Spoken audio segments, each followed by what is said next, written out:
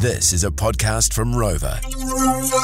Well, as the climate changes, and I think it's pretty hard to argue against that, farmers need to be making their summer crops more resilient to those weather pattern changes. Now, a recent ag research study and trial looked at just that, finding summer-safe multi-species mixes for the old summer forage crops. Now, Nuffield scholar, farmer and Ag First consultant Phil Ware joins us now to tell us about this. Welcome onto the show, Phil. First of all, have you summered well?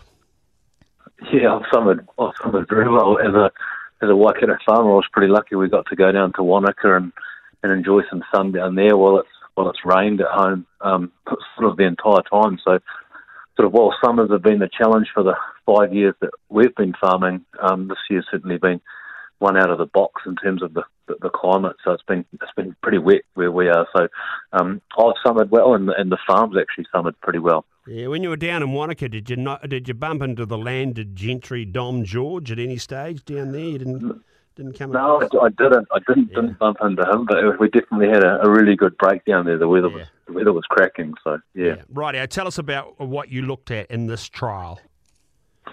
Yeah, so what we were looking for was our business has been focused on dairy heifers and young dairy beef cattle, so taking calves often from 100 to 200 kilos. And what we wanted to come up with was, or to think about was, how can we do that, create a crop that is resilient and have some bank feed in a paddock rather than needing to sort of feed out. We've done systems where we've been feeding palm kernel, we've been feeding baleage and, running around sort of feeding out the whole time. And what we wanted was an in-situ crop. And what we thought of was, rather than bringing the roughage into the animal through hay or silage and the fibre, could we grow a sort of a complete ration in the paddock? And we sort of thought, well, why don't we start with something that's grown pretty readily in terms of a brassica crop? We know it's high quality stuff.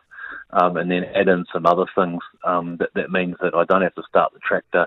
I can set up the brakes over the summer, and then effectively the cattle kind of take care of themselves in the paddock. So that was the rough idea of it. And the driver really was that any time you sort of start up your tractor or start feeding out from a livestock business, you're really starting to cost yourself money. So that was the driver for it. And then Ag Research got involved and I suppose looked at a whole heap of different mixes that could maybe do this. So looked at single species, so your classic sort of rape crop, then added in some clovers and some herbs and some grasses, and then right through to sort of 20 species mixes, and then compared each of those to see basically how they grew and if there was any difference around, weed incursion, and then actually what the ME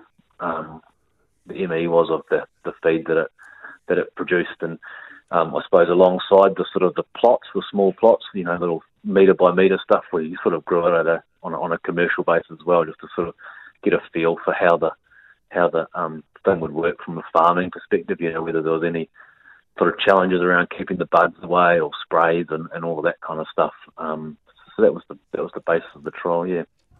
So what did you find, Phil? I mean, did it, I guess, in a nutshell, did it work? I mean, have you been able to cut down on starting up the tractor? And which species did you find the perfect mix? Yeah, so we didn't find the perfect mix. And probably if, it would have been nice, probably with all science, I'd like to do them over 3 or 4 or 5 years. What we did find was that jumping from sort of 3 or 4 species up to 20 didn't seem to have a whole lot of difference in terms of, feed grown. What we found is that as you started to add more species to the mix, it became harder to control weeds. Chemistry is fairly specific, and your chemistry got more expensive if you were trying to, control weeds. Like, we're a commercial farm, so what we don't want is some yellow bristlegrass or some other types of weed species coming in through our cropping program. So it was sort of a case of managing that.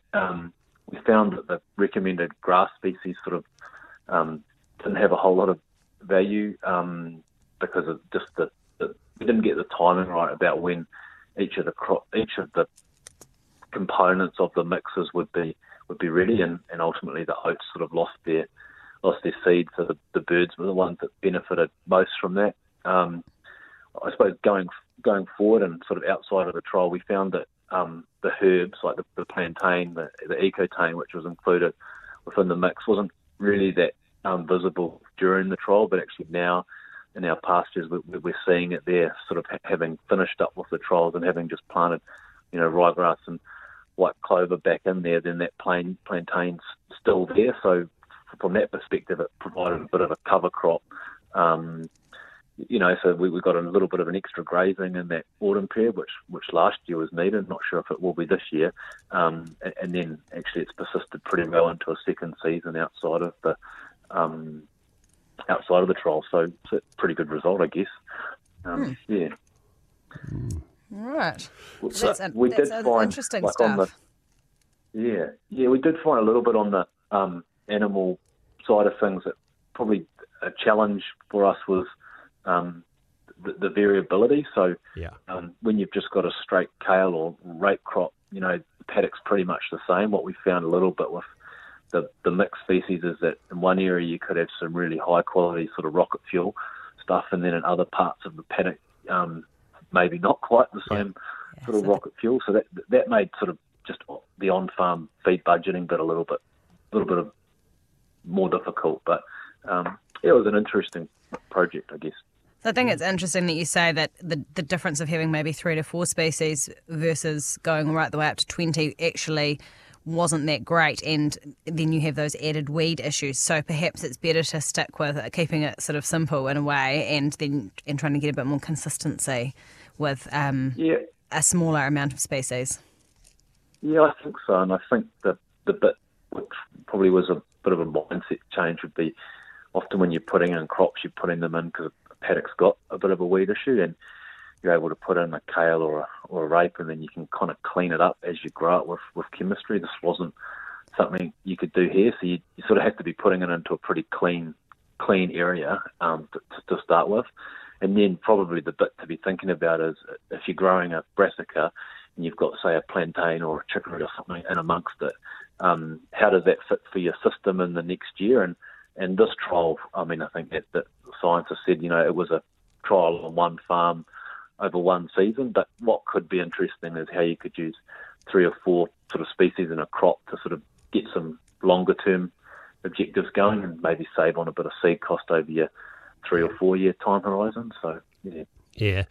Great stuff. Oh, we'll keep in touch with this and see how it all goes in terms of these the more challenging times over the summer, and the fact there's going to be more calves likely to be coming onto the market due to Fonterra changes and the like. And so we'll keep up to date with that. That is Phil Ware joining us there. This recent ag research study over the finding summer safe multi-species mixes for summer forage crops. You're listening to Rex Rural Exchange. We're going to kick right on with things here because our man Dom George, executive producer of the show, has been very busy. A group of leading academics are calling for the Tauris Airport proposal to be scrapped.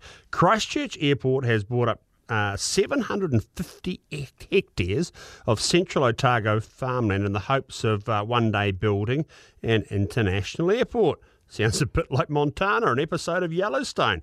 But 11 of New Zealand's leading academics have signed an open letter calling for the plan to be scrapped. Dom George caught up with the man who brought the group together, Professor James Higham from Otago University.